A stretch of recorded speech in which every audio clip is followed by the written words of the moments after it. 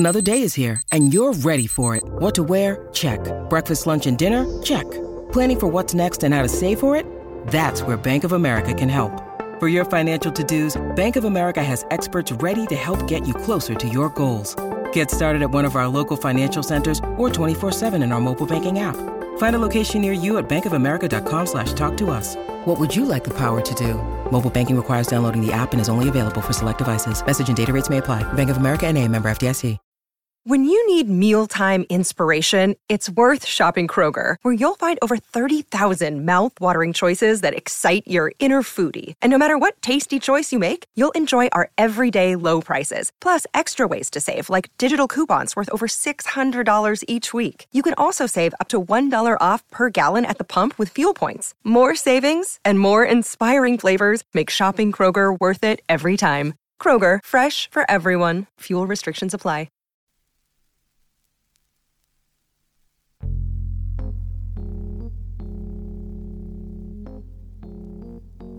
You might have seen this next guest in the lineup at Rincon or on stage at Madison Square Garden, but I know him from drinking in parking lots as a teenager.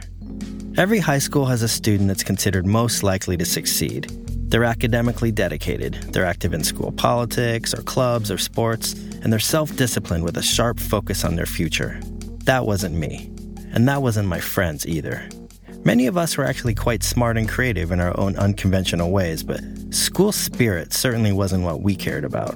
Several of us would eventually find career success by way of some unexpected and circuitous paths. But one of us would become the lead guitarist for one of the biggest rock groups on the planet and subsequently find themselves just a single degree of separation away from another iconic band that transformed the entire music industry with a song called Smells Like Teen Spirit. There's a unique bond that you have with someone when you were friends with them well before they became wildly successful. There's a certain understanding that you have that puts you in a special category. You share memories and experiences that predate their current reality. But do fame and success have to fundamentally alter someone's behavior and personality? The answer is no.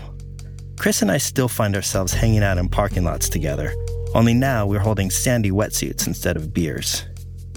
Life has a way of coming full circle. Today, musician, family man, surfer, political activist, and Santa Barbara native, Mr. Chris Shiflett. That didn't fuck it up, did I? No, we should be good. Okay, cool. Check. The last thing I want to do is hear you talk shit about my compression. Chris Shiflett, thanks for sitting down, dude. Yes, sir. Wow, that's funny. Kind of all back to where it all started here in Santa Barbara. 100%. So I have been staying for the last 2 weeks at my parents' house, basically in the bedroom that I grew up in, albeit with a wife and a kid now. But it's kind of funny. I think maybe you can go home again. I feel like not that much really changes around here. You know what the good thing about being the age that we're at is that when you go home again, you only seem to run into the people that are like also like happy and kind of in a good place. Like all the jailbirds and fuck ups have all kind of fucked off to the corners or something. You know what I mean? You just don't run into any of it. But it was funny, we were talking about the other day, like I keep out of the corner of my eye, like thinking that I'm seeing people that I know from high school, and they'll be like, oh, wait, but that person's 28. Well, it's funny because that's everywhere I go in Santa Barbara, and especially when I'm surfing, everybody I look at, I'm like, is that somebody I knew in high school? I did that the other day right down here at Hammond's when I looked at a guy just maybe a little too long because he looked like a dude named Brian that went to Santa Barbara High around the same time as we did. And I kind of did that thing where I just looked at him like a second too long, and he was like, what's up? Kind of like hard staring. Like, thought I was like hard staring. I was like, I know you say what's up from high school, you know? So it's kind of funny. I feel like we have, and correct me if I'm wrong, kind of a similar relationship with surfing in that, you know, we grew up here, grew up in the ocean.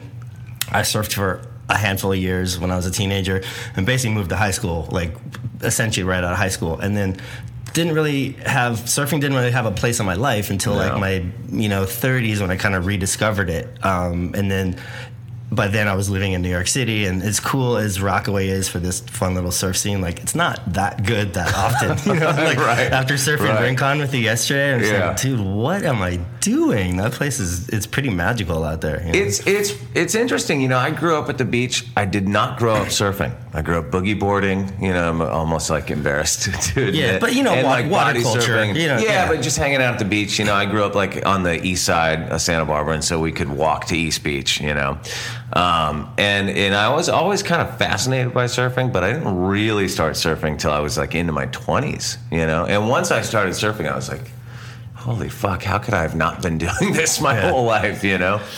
Like, did you have a conscious, I mean, because you're a busy dude. You got the podcast, obviously you got the band, you got your solo career. 3 kids? 3 kids. 3 kids. Yeah. Like, it'd be really easy to not surf, obviously. Like, when did you decide to really, like, consciously carve out time in your life and make that a priority? It's an ongoing thing. I mean, I really, like, honestly, like, there's been stretches in my adult life where I'll go a really long time without getting any waves because it's easy because of all the things you just said, but also because of traveling.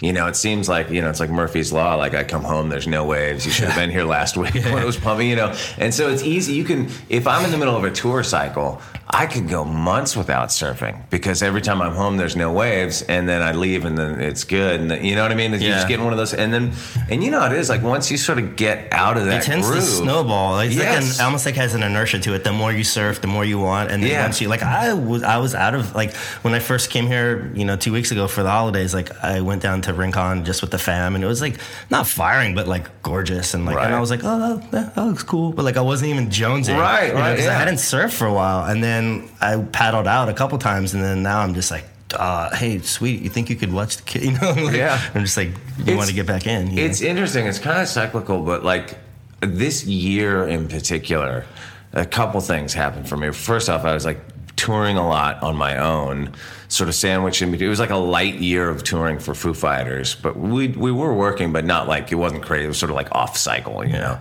And so between Foo Fighter stuff I was doing, I put out an album and like did a lot of touring on my own. And I sort of in the middle of all that, really right at the beginning of summer, I kind of had that realization, like, fuck, I'm not going to have a summer. I'm like gone all summer, you know, and I'm not going to have any lazy beach days with my kids. I'm not going to, you know, it's just sort of like, didn't have an opportunity for any of that.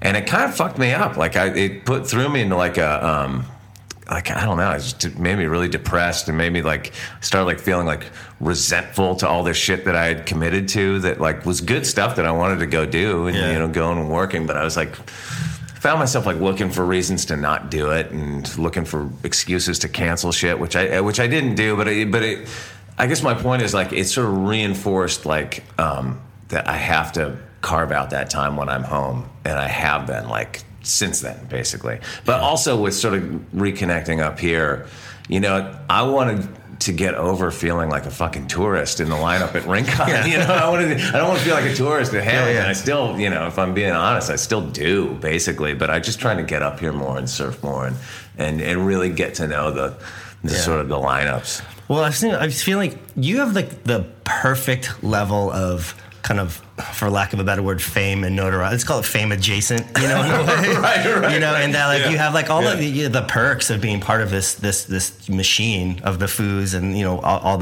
the success and the perks that brings, but at the same time, without a lot of the trappings of having to be like that public figure. You know, you can walk down the street and you can, you know, live your life. But, you know, ironically, I feel like the one place where all that success and status and fame like doesn't really hold any weight is in the lineup. Totally. You know? It might even count against you. I mean, I remember Timmy Kern telling me like when he would go, I don't remember which break he was talking about, but he told me about getting yelled at, like, you get to go on boat trips, we have to live here, like that kind of shit. You know, I think there is an element of that. You know, for sure. And is there anything about that equation that you'd want to change? Would you like to be, if you could have your way, would you be, you know, less anonymous, or is there a part of you that wants to be a little bit more of like, right this way, sir? Like, no, I think you nailed it, and I love that. That's what my life is. Like, I get to be a part of this big thing and make a good living and like take care of my family and tour the world. I've gotten to travel all over the world for years and years.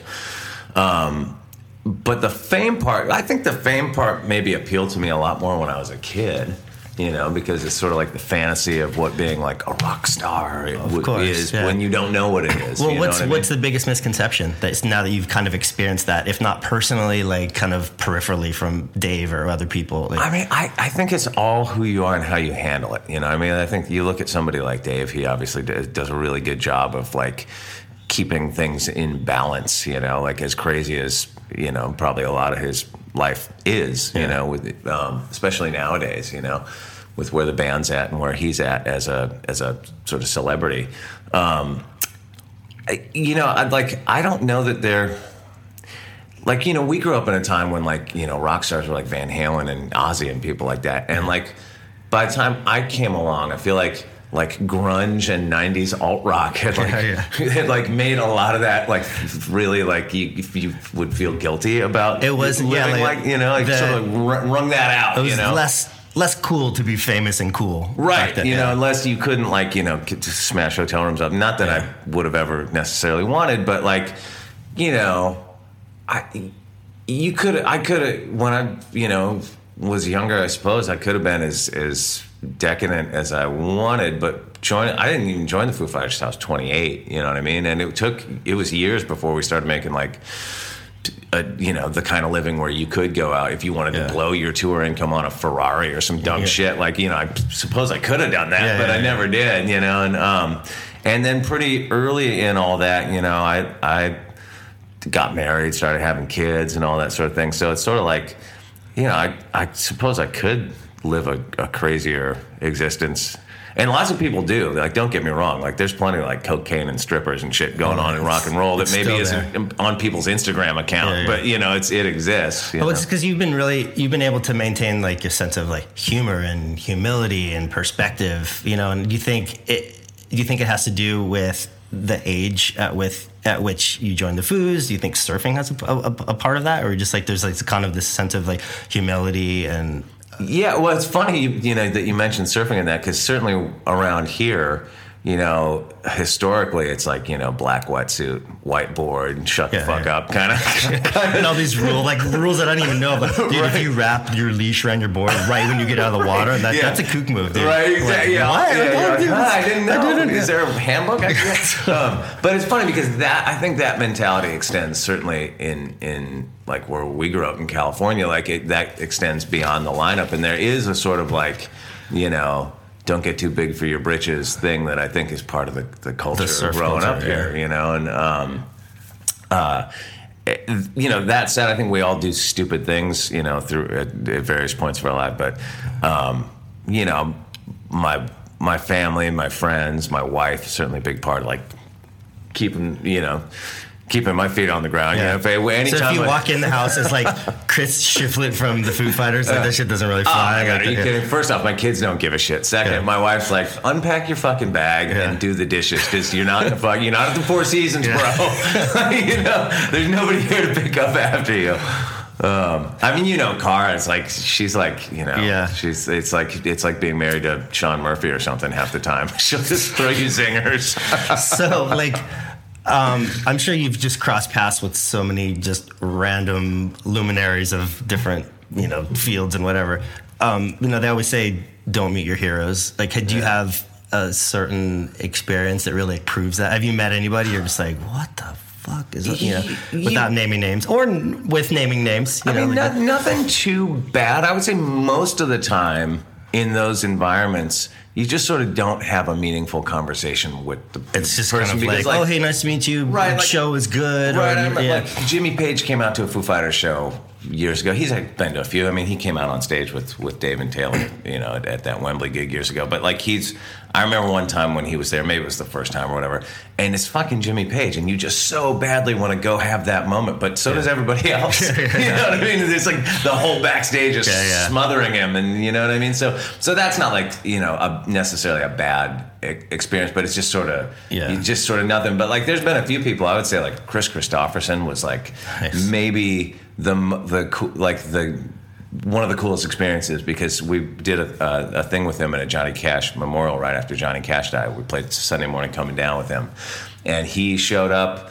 You know, most people have at least a tour manager and a guitar tech or something. He showed up nobody. Wow. He showed up carrying. He walked into the rehearsal room carrying his own guitar and was just like, "Hey, what's up?" Which is exactly what you would think. Exactly what you would want. You know what I mean? And then he hung out, and we ran through the song. He's like, "All right, sounds good." And then he just hung out all day. You know, That's until cool. the show. And it's cool that you mentioned him in terms of a name, because I mean, he's obviously a legend and famous, but it's not the most famous person. I guess the point I'm saying is that it's really the ones that kind of get to you are the ones that actually mean something to you, not necessarily just the arbitrary level of their fame. Because those are just I've crossed paths with some of those too, and it's just like you're kind of just like, oh, that's interesting, because you get to see the actuality of the disconnect between the image and the person, and it's novel, but it's not really meaningful a lot of times.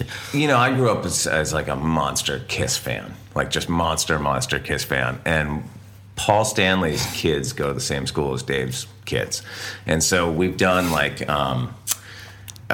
couple things where Paul Stanley has come out and played with us. But we played at the Forum for Dave's birthday a few years ago, and Paul Stanley did a couple songs. I think I was there. They did all the covers, Yes. Were you there? Yeah, I was there. They did the Jane's Addiction guys were there. Yes, and tons of people came, but it was for me. I mean, that was there's been a few things, but that was one of the great all-time moments for me, because the Forum is where Kiss Live 2 was recorded. And we sound checked with Paul, and he's the nicest guy in the world, and he's so pro that at sound check, I swear to God, he was sound checking his between song banner. The Forum is empty, and he's on stage with it going all right, Los Angeles! I can't hear you. He was doing the whole thing. That's awesome. It's pro, man. It's super pro show business.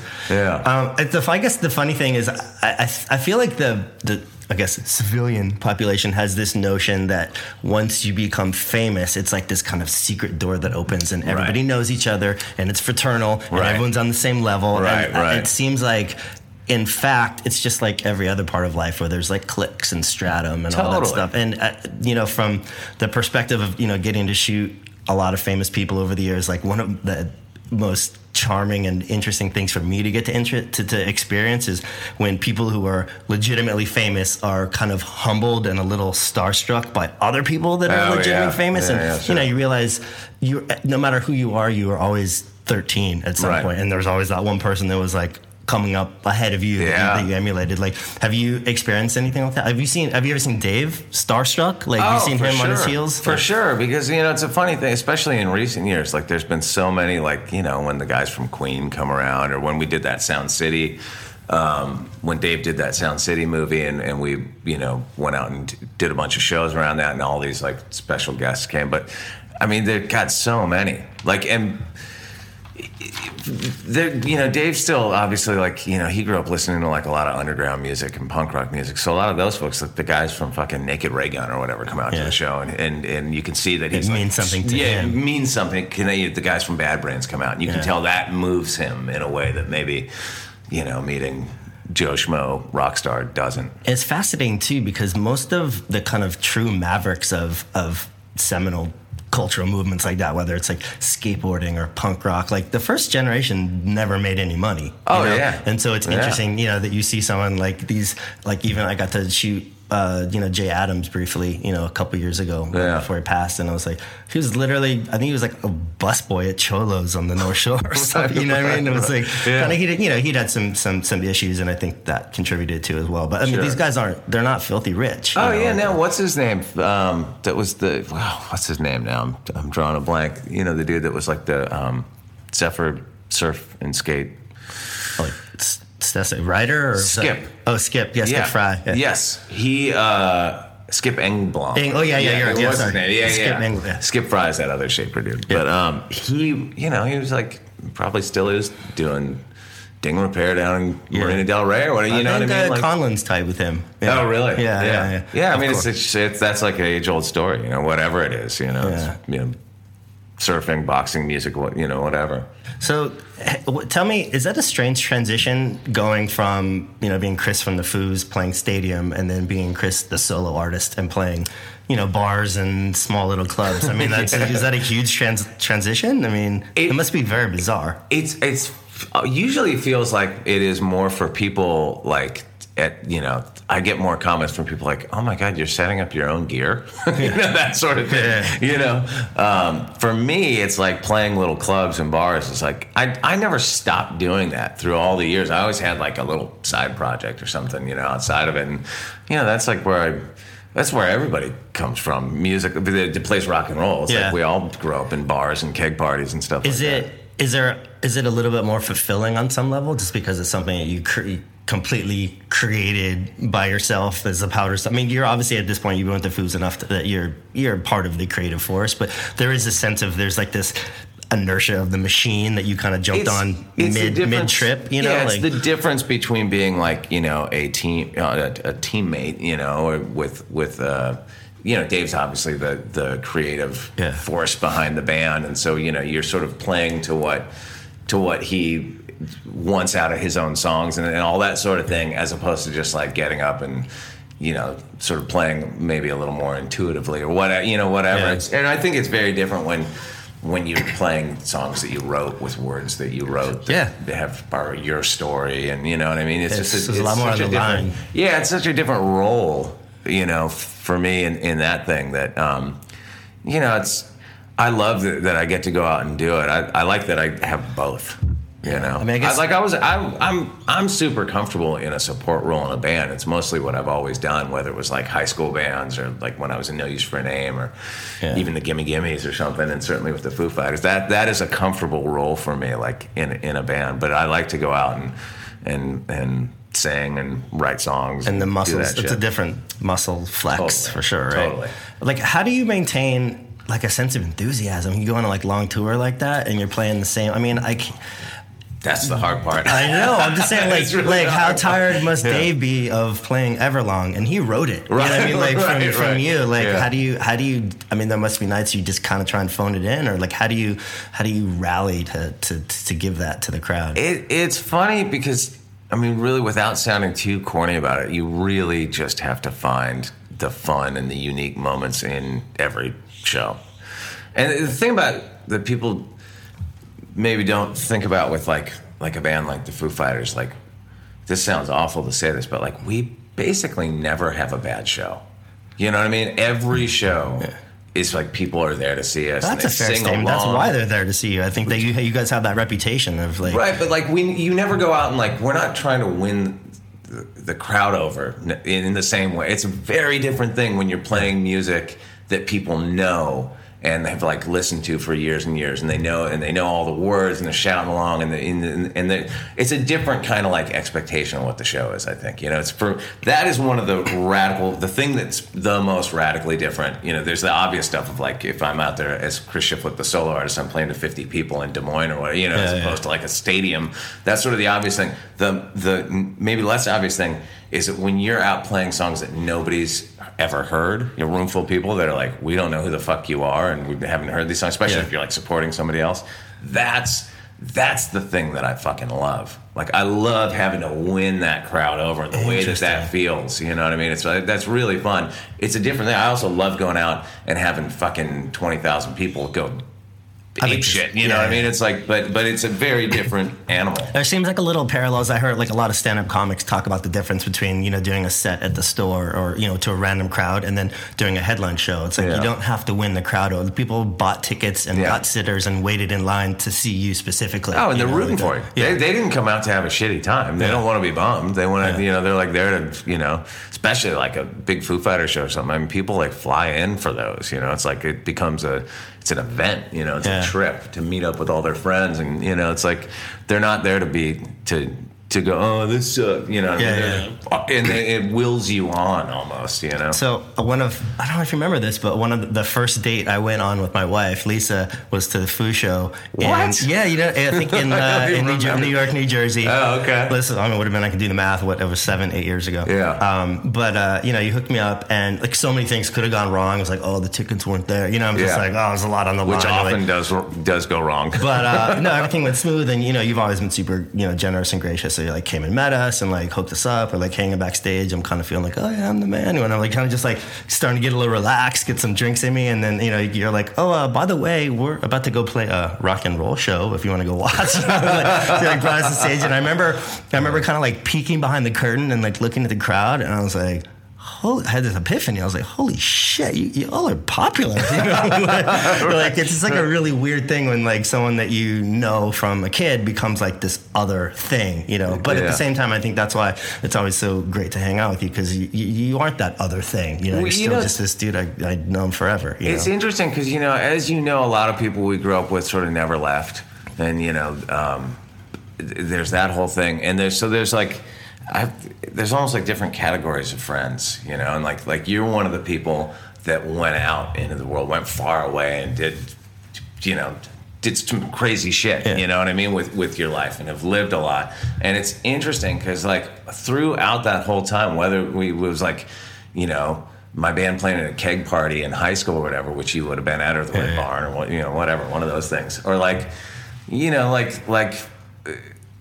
like hanging out in New York in the mid '90s, like at those like No Use for a Name shows, or like Coney Island High or whatever, like the early Warped Tour stuff, or any of those things. I mean, you sort of like, we've always connected through the years through all the different points. It wasn't like I hadn't seen you since fucking 11th grade, and then all of a sudden it was you're like, oh, he's famous. Can you get me backstage or whatever? It's funny. I think about that sometimes. Like we've sort of like there aren't a lot of my friends that I know through the whole thing.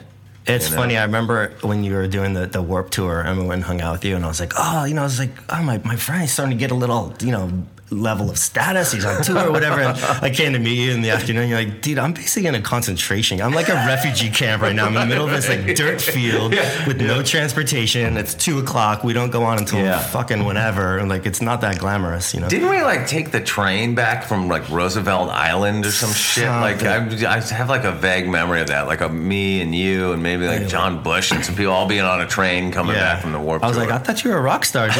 What's going on? Where's the white limo, bro? Oh man! So I pulled up a couple of photos on the way over here, and one of them is one of you and Joan Jett backstage in New York, and it's just so funny because my first concert ever was for my 6th grade birthday gift. My parents took me to see Joan Jett at the Arlington. And then cut to probably late 90s. I was a photo assistant. I worked on a shoot with her, and there was a kind of quiet moment afterwards. And like I wanted to kind of pay like respect to her and say, hey, you were the first concert that I ever went to when I was in 6th grade. But like somehow the way it came out is like, you are so fucking old that when I was in 6th grade, I just like totally botched it, Right. And so then cut to today, and like I honestly don't remember doing it, but like when you sign up for a security question for a credit card, they say, first school you went to, pet's name, or like what was the first concert you went to? I must have said Joan Jett. So literally every time I call my credit card company now, like has to be represented. Joan Jett representative. I was just like, so ridiculous. That's funny. But those are really fun to get to shoot you guys. I think that must have been the Sound City project. What was that for? No, I feel like that was backstage at Madison Square Garden. Yeah. And I feel like that was maybe the first time that we did anything with her. Because I remember those pictures too. I feel like that was before. I could be fucking that up. I don't know. I'm fucking senile, but I feel like that was before the Sound City stuff. It's interesting because Pat has known Joan Jett forever. Like Did he was produce the record or no? She produced Germs. The Germs record, but even before that, he was like a teenager running around, following around the Runaways. Like way back when. Wow. But it's funny. I don't remember her ever sort of being around in the early days of being a Foo Fighter until I feel like that was the first time. I think it was right around the same time. And then, so it was cool getting to meet her. And then I remember we hung out when Mike Ness and Social Distortion were supporting you. Oh, yeah. And I remember that great story you told me about him. I'm sure I'm like going to butcher it, but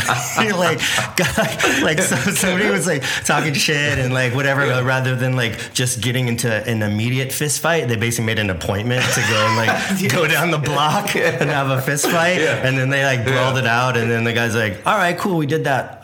You mind giving me a ride back? Yeah. That's right. Was that the gist of the story? Yeah, it's funny. I should make it clear that I heard that story very secondhand, not so directly I'm telling from it fourth hand, but it's a great I story. didn't hear it from Mike Ness. But, I think I suspect that it is true. But, yeah, that, man, getting to tour with them, that's kind of goes back to what you were talking about before, meeting people that I was always such a massive fan of Mike Ness and Social Distortion, but also he's one of those dudes that you're kind of afraid to meet because he's got a gnarly edge. He's real. You know, yeah. And I gotta say, because I interviewed him for my podcast kind of early in doing it, and he was so fucking cool. What kind of a deeper dude than I expected. So much deeper. I remember that totally, podcast, yeah, and I was wow. Totally. He gets into all kinds of stuff, and he's just a thoughtful, just what a sweet, cool, thoughtful guy, you know? But obviously, has an edge to him. But another one of those characters that, from that era that we look up to is kind of Mount Rushmore of punk rock or whatever. And I don't think probably got a decent life. He can, has a touring lifestyle, but he's not filthy, they didn't make a ton of money. Yeah, I don't know, he looks like he lives pretty great, He looks like talk about a good level of fame and success. That looks like a pretty it's manageable, but the guy kind of created a subgenre of punk, that there's will always be generations of greaser punk rock dudes following in that image. Yeah, and kind of the first person to really draw what would actually be a really obvious parallel, but I'd never seen, between country and punk rock. Johnny, I was I never thought of, Johnny Cash or people from that genre as having a direct lineage to what we were into until someone like Mike Ness. I would say for me personally, he's probably maybe the most influential in turning me on to that old honky tonk and stuff because they would cover some of those songs and stuff. But I didn't grow up listening to old country music, and it was through Social D and certainly through X and some of the stuff that was around in those days that turned me on to just even thinking it was cool. Yeah, or even what other punk band from the time would do a Stones cover. You know what I mean? That wasn't a thing. Yeah. You were supposed to hate those people, not celebrate them. Which is funny too, because dude, so I got in the last basically when my wife was pregnant, it was it was a Steely Dan pregnancy. It was the most it just represents everything I needed in my life, just smooth and mellow, very well crafted. Yeah, totally. And it was just that was the shit you were supposed to hate back in the day. Now it's I go about, I'm dude, I need some. Oh, this is a Steely Dan Sunday right now. It's funny how there's some things that I grew up hating, just a visceral hatred for, anything sort of hippie related. Just growing up here, summer fucking solstice parade, and there's just hippies everywhere, and sort of that post hippie culture that we were just sort of surrounded by, which made a lot of us, I think probably you too, just fucking despise anything patchouli. It was a big move for me that I could smell patchouli and think it smells kind of nice now. You know what I mean? It was real progress. It just reminds you of dirty girls with no shoes on. Totally. Or to be able to listen to a Bob Marley record or something. You know what I mean? And appreciate it. Was kind of. But there's some things from that era that I can't let go of, just sort of despising. It's funny how some things you're okay with and some things you're not. When all this sort of soft rock, retro soft rock started happening a few years ago, and people celebrating that era of 70s. I don't really need Seals and Croft in my life. I hated it then. I don't think it's hip now. If I could have fun, but I fucking hate it still. Well, so that kind of leads me to the question. I want to get your perspective on the music industry as a whole. I know the economics have obviously changed, but just for me personally, I find that music it's sad, but it doesn't hold the same place in my heart and my life as it did when I was a kid. And I think a lot of that has to do with, growing up around here, there were certain cultural signifiers. You'd be oh, that guy's a certain haircut. Oh, that guy has creepers. Okay, we have something in common. Yeah. And so it wasn't just the music. It was more and it was an identity as well. And I think a lot of that, I don't know if it's just us getting older or me getting older, but I feel that isn't really as much a part of music, period. And then also you have so much competition with Instagram and video games and whatever that may be. It just doesn't have that kind of cultural driving force that it did, at least for me, Like, what's the state of the music industry? Is it on its last legs? Is it thriving? And I'm just that old dude. Like, where do you see it? From what I understand, the record industry is thriving, but like, it is interesting what you said about cultural signifiers, because I noticed that mostly just with my kids and watching what they're into and what all their friends seem to be into, and I just sort of look around their school and I don't see a lot of subgroups. I don't see goths and mods and skinheads and punkers and heavy metal. Like, you know, I mean, there's a little bit of that stuff here and there, but it's certainly not the way it was when we were kids, which, you know, yeah, I don't know what's better or worse. I know that I liked it better the way it was when we were kids, but, you know, it's because I lived through it. But I think part of it is also, like, I think your relationship with music changes a lot because, you know, when I was 10 or when I was 16 or even up until probably into my 20s, you know, early 20s, like you sort of, you want to be defined by the things that you're into. I'm a fucking Jawbreaker fan. I got this shirt and I go to the show and you don't fucking know what this is, but I do. And it's my little thing that's mine, you know, or I'm into Kiss and fuck you if you're into Aerosmith because Kiss is the best, blah, blah, and there's so much, I don't know if it was everywhere or just here, there's so much of that, like growing up in Santa Barbara. You'd be like wearing like a Black Flag pin and then some scary dude comes up and goes, you need to tell me 3 Black Flag songs right now. Totally. I'm going to keep, you know, you don't deserve to be, you're not in the club. You know what's great about that time, like when we were in high school is, and I feel really lucky because I look back on it and I go, God, I fucking listened to some horrible shit.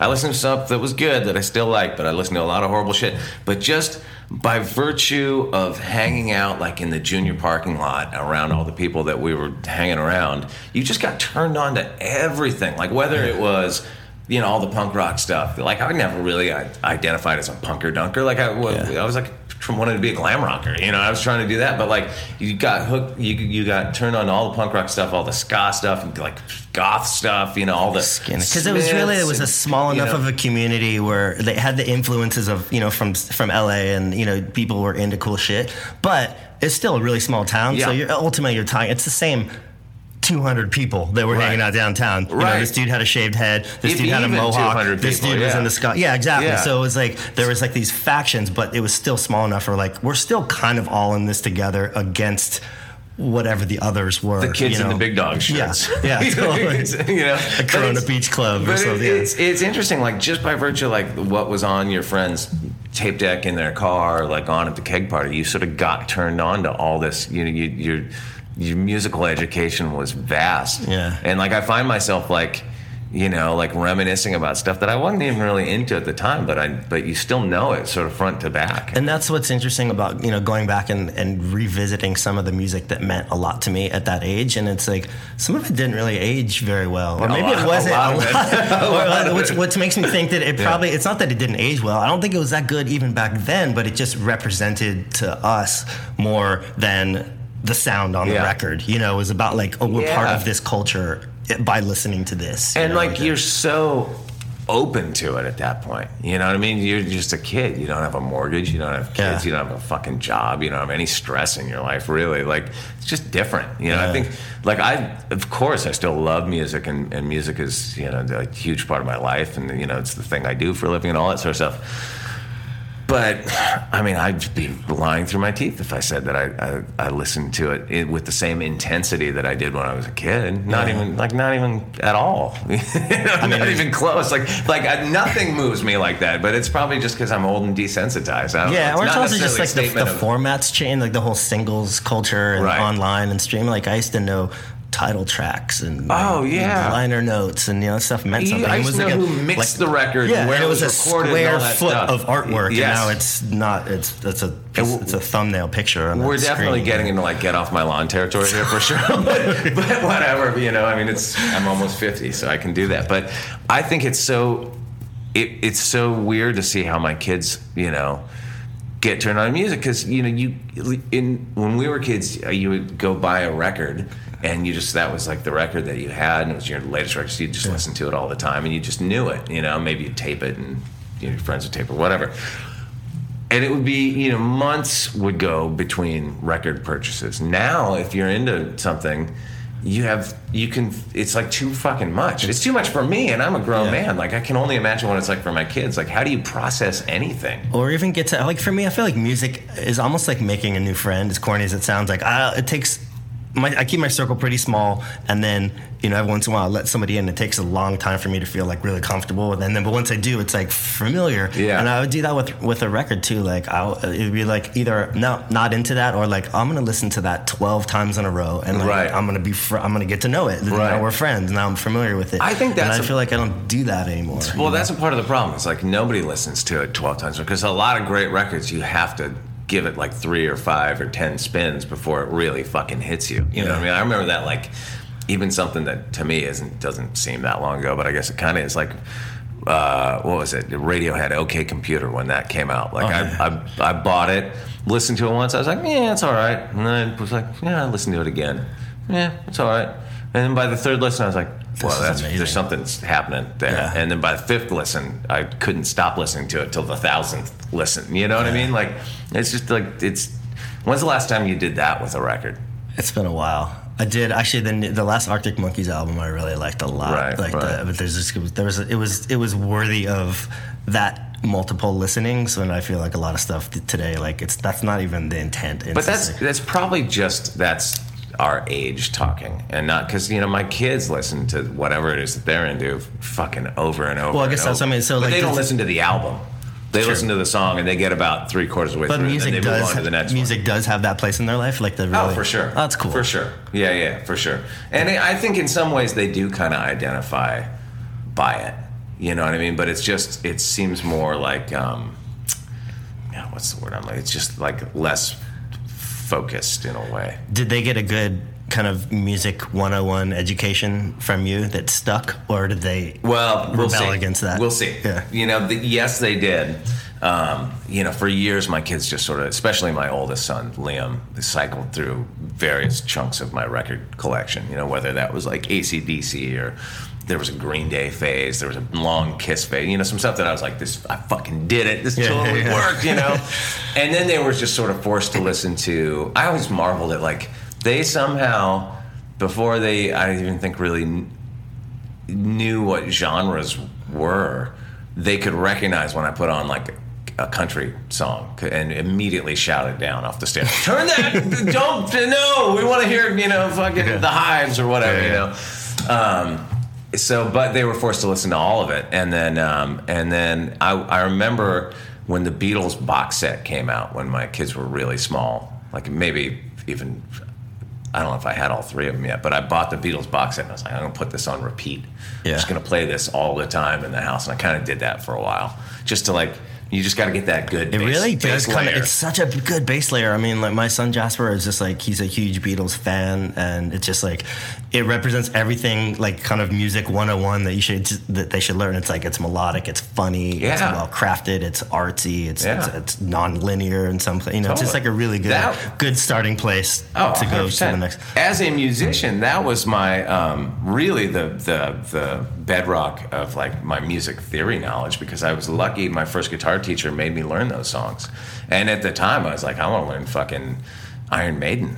Fuck the Beatles, like, you know what I mean? I like the Beatles, but like, it wasn't not what cool. I was into in fucking 1982 or whatever, So, and I'm just glad that he did, because that's where I learned all my like chord voicings and all that shit, But it's interesting because now my older 2 kids don't really listen to guitar music at all. They listen pretty much exclusively to hip hop, which is all good. And then my youngest is totally still in the phase of listening to my rock records. And he's stubborn, so he might be the holdout. So I pulled up this picture, and we'll close on this. I don't know if you've seen this picture before. It's kind of like a perfect metaphor for it's you in the hot sun carrying shit up a hill with your family. That is a perfect metaphor for being a dad. That should be called parenthood right there. But here's the key thing: with a huge smile on your face. Totally. And I had an even bigger smile on my face the day that I realized that all my kids were out of car seats, all my kids were out of strollers, and I just cleared all that shit out of my fucking garage. The greatest. Yeah. That's funny, dude. I kind of remember that trip. I remember God, when the fuck was that? My kids look like they're very young in that. Like so 6, 7, 8 years ago. It's so funny, you know, those early days of parenthood are like, there's a lot of sort of self-created stress. Oh, we gotta have the this and the that and blah, all that shit. God, I miss it now. Yeah. I really miss it now. You know what I mean? Like my kids they're teenagers. They're big. They're independent. You know, like you're actually at that point where time is starting to speed back up again. And I just got past the point where it was like, I remember when my son turned 2. People were like, oh, he's 2 already. I'm like, no, that fucking feels like 2 years. Like that's a long 2 years. Yeah. You know? It's starting to kind of speed up again. How's that sleep deprivation going? You know what I mean? Like you're probably through that now. Oh my god! I mean, he was pretty good. Honestly, the hardest part for me was just before he started speaking, because I was, my wife and I are both freelance, and so I was with him a lot, and he was at that point where just like, dude, you need to get some new material. Like, I'm more bored than I love you right now. Like get it together, dude.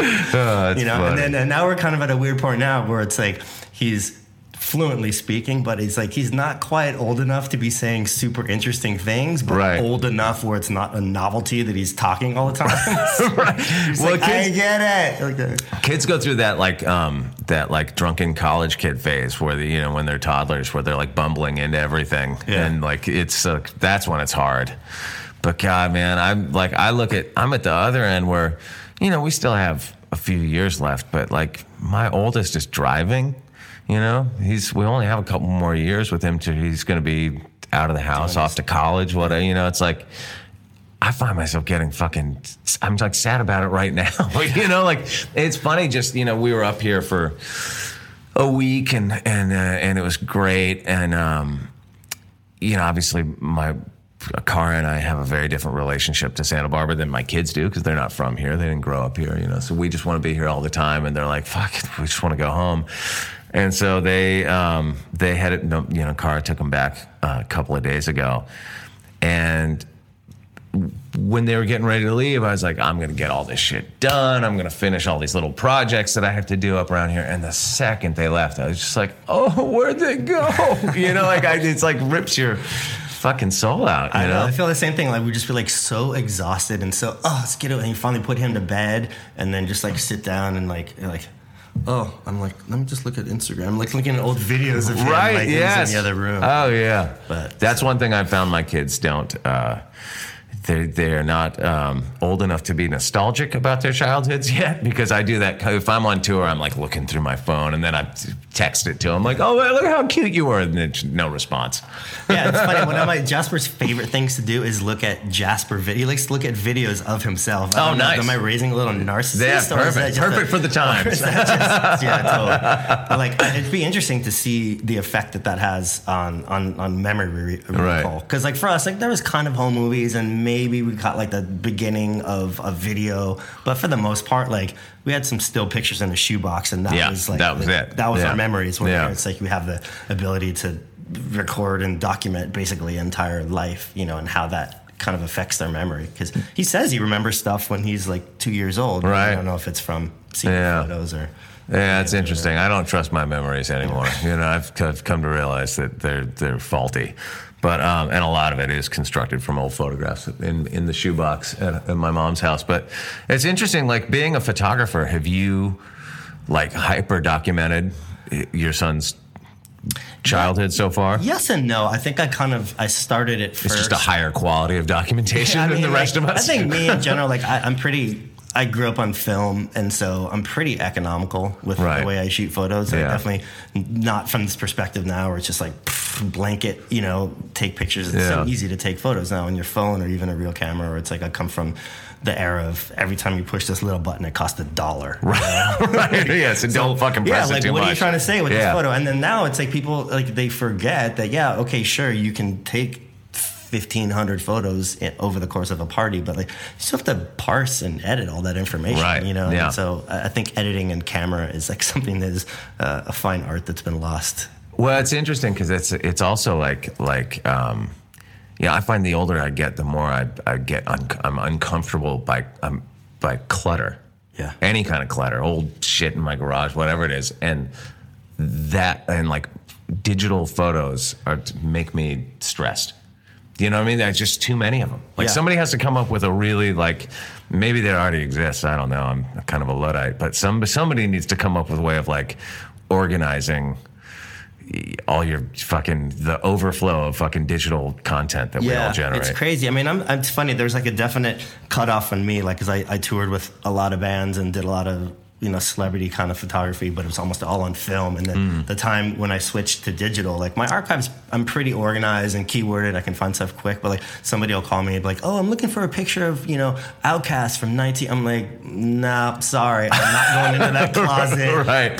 Find the contact sheet, find the corresponding neg, get a scan. Like it's not going to happen, unless it's like there's real money involved or if it's something that I really care about. But, on the flip side, like somebody with this surf project that I've been doing, like I could pull up most surfers by their name and like email them a photo within 2 minutes. So nice. It definitely is convenient. It's just it's a different workflow for sure. Yeah. So it drives me nuts. Well, dude, man, thank you for sitting down. Thanks for the fun time, some fun waves, and absolutely. Let's do it again soon, man. I'm glad we got some good hang time on this trip. Right on.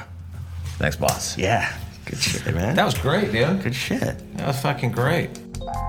This episode of The Plug was produced by Bucci with audio engineering and original music by Peter Buckingham. Thanks for listening, and a huge thanks to today's guests for dropping in. If you like this episode, hit subscribe and be sure to tune in for future conversations.